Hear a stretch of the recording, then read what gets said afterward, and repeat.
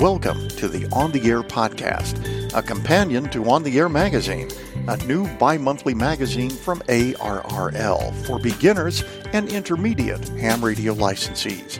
Filling in for Becky Schoenfeld, W1BXY, I'm Steve Ford, WB8IMY. Every month, the On the Air podcast extends material found in On the Air magazine to help you learn about the many things the ham radio service and hobby has to offer. The On the Air podcast is sponsored by ICOM, for the love of ham radio. Welcome to the October 2020 episode. This month we'll focus on the September-October article about the ARRL Learning Network, a new webinar series in which ARRL member volunteers introduce ARRL members to the variety of activities and opportunities ham radio offers. One of the creators of this series, ARRL Lifelong Learning Manager Kris Bickell, K1BIC, is here to give us more details. Let's get started. Well, good afternoon, Kris. Good afternoon, Steve. Tell me all about the ARRL Learning Network. I know it's been going on for, a few months now, really, hasn't it? Yes, it has. We started over the summer, in part due to the health crisis with people at home and looking for things to do, but more strategically because of ARRL's desire to do more digital content. This is a great way to do that. It's a initiative of members, and it's a webinar series featuring live presentations from member volunteers who want to help other hams become active, involved, and engaged. Now, right there, you said member volunteer. Can you define what that means? Sure. Rather than being a staff-generated initiative, we're there to help do the recording, set things up, but the presenters are members who volunteer their time and volunteer their expertise, things that they're interested in, things that they have experience in, and they want to share with others. Even if you've been a ham for a very long time, there's still new things you can learn and new ways to become involved. So they're sort of like subject matter experts, but not paid. Correct. These are people who are lending their own time. Most of them are experienced as presenters. Many of them have presented a similar topic to the one that they present to the Learning Network. We help them fine-tune it so that it's interesting and appropriate for our range of members. And they do their thing, and so far it's been excellent. Now, these seminars, are they only for ARRL members? The seminars are for members. It's a member initiative. However, that doesn't mean an individual or a club couldn't use the recordings to do recruiting or training or just to show people what's possible and help them connect with people that are out there. So it is for ARRL members, and is that free to members? Does it cost anything extra? It does not cost anything. It's free with membership, so it's a nice member benefit. You do need to register to get access to the session. That's part of the software to actually get into it, and same with the recordings so that we can see who's been watching it. Being brand new, we want to work with some metrics and do some testing to see how many people and what kind of interest there is. So again, no cost. You just need to register. Have you had a number of people attending these seminars? If attendance is the right word for it. Yeah, the participation has been anywhere from 50 to over 200, depending on the topic and depending on the time of day. Being that this is new, we're still fine-tuning the time slots that we use and the days that it's offered, but the interest has been beyond what our expectations were. So from that perspective, we're very, very happy, and the feedback has been really, really positive from the participants. What sort of topics do the seminars cover? Well, we're using three general categories. We have personal communication, emergency communications, and electronics and technology. So those are the three main categories, and within those categories, the range of topics can be pretty broad. Now, why were those particular categories chosen that you just mentioned? Well, a few years ago, ARRL did some research on the membership and those who weren't members to see what kind of topics people were interested in, what reasons people gave for getting their license so that we could do more data-driven decisions about content and offerings. And what it showed was that those were the three areas of interest. Communications is obvious. That's what radio is all about. And there's a lot of technology, and there's those who focus on the technology and building and tinkering. And then who doesn't want to help during a disaster and emergency? So that's also a very popular topic. Oh, absolutely. What makes the learning network beginner friendly, in your opinion? The range of topics. And most people seem to get into the hobby for a particular reason. They like technology. They like seeing what's inside the box and soldering and making connections and troubleshooting, or the emergency communications part. They're helping out with races or public service or during natural disasters. So this is a very easy way to learn about other topics and to see what's out there. It's not meant to be like hours of detailed training. That would be something different. This is more informational, instructional, just learning about different topics are out there. So perfect either for a beginner, somebody who doesn't know the other areas of ham radio that they're not involved in. It's also great for those who have been in it for a long time and just want to increase their knowledge, expand their reach, learn about different topics, and there's not a huge time commitment involved. Not to put you on the spot, but just off the top of your head, can you think of any particular webinars that would be suitable for a beginner audience that, our on-the-air audience? Sure. We just had one, I think it was last week, and it was called Kit Building Techniques for Success. That's something that everybody from a beginner to a long-time ham can learn about. The kits are a great way to get started. We use those at our Teachers Institute to train the trainer, in a sense, where we train our teachers how to do kits that they can bring back to the classroom. People can do those at home. You can do them at a club.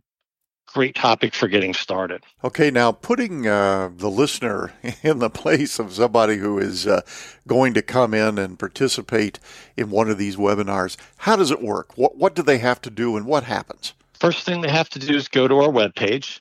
You can either go to the homepage at ARRL.org and click on webinars, or you can go to the search box and type in Learning Network, and then you'll see a list of topics.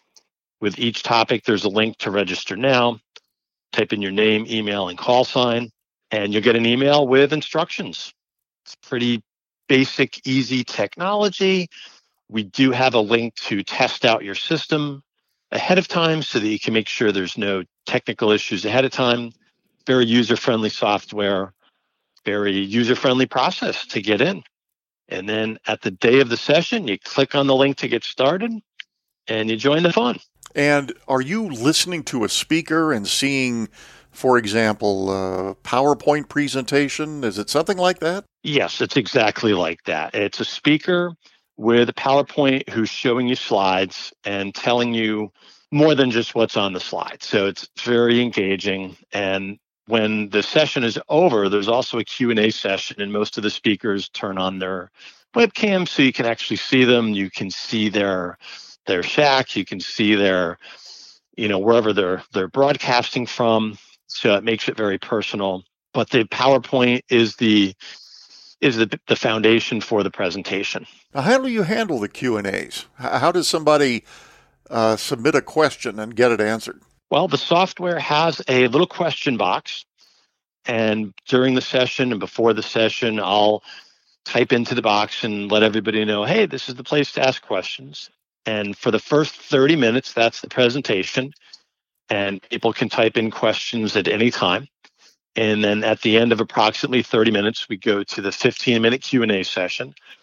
And I'll read off the questions, or whoever's moderating will read off the questions, and the presenter will answer. Sometimes the questions lead to more questions. So very easy to ask, and we get to as many as we can in the time period. I was going to say, don't you get overwhelmed with questions? No, usually there's a good amount of questions for the time, and they're usually very appropriate and well timed with the type of presentation, and the presenters love answering the questions. I think they like answering the questions better than doing the presentation because it really gives them a chance to help out the other members. And we get to most of them during the session, and after the session, if we don't, the presenter has their email up on the screen, and the participants are welcome to reach out to the presenter and dig a little bit deeper. Oh, that's great. Are there also perhaps links, if it's appropriate, to download printed materials, something like that? Yep. And also, if the presenter has a website or a Google Drive with documents, we'll send that link out. Oftentimes, the presenters have their own personal website or a section of their club website where they have these presentations and similar ones and other materials. So we try to provide as many resources for the participants as we can. Now, this podcast, Kris, is going to air on October the 8th. With that date in mind, can you give me some idea of what is actually coming up around that date? Sure. Right before that, so the listeners won't see it, but they're able to access the recording because we record all the sessions, except in those cases where sometimes technology gets in the way and it doesn't work. But the sessions are recorded, and the one on October 6th is Grounding and Bonding for Home HF Stations by well-known author Ward Silver and Zero-AX. And then on October 15th is Welcome to the World of Arduino, presented by another author, Glenn Popeil, KW5GP. That's on October 15th at 8 p.m. Eastern Time. And it's an introduction to the world of microcontrollers and open source hardware and software. Another great session for beginners. Something I should have asked earlier was, how long does a typical webinar last? Is there a specific, how can I put it, a specific time frame for these things that they must end at 30 minutes, for example, something like that? Yep, we do stick to a 30-minute time limit for the presentation, and then there's a 15-minute Q&A. It could go a few minutes before or after 30 minutes, and same with the Q&A, but we try to stick to the 45-minute time frame. We've gotten a lot of great feedback that we're not keeping people on the air for hours and just having people read PowerPoint to excess. So that 45-minute time frame has been very popular, very successful. And you can do it during your lunch hour. You can do it during a break, and same with the recording. Sometimes if you have a long recording, it's hard to focus. If somebody who's listening to the podcast, Kris, wants to create a webinar for the Learning Network, how do they go about that? Sure. If you go to our Learning Network page, again, it's ARRL.org, and click on webinars or type in Learning Network into the search box.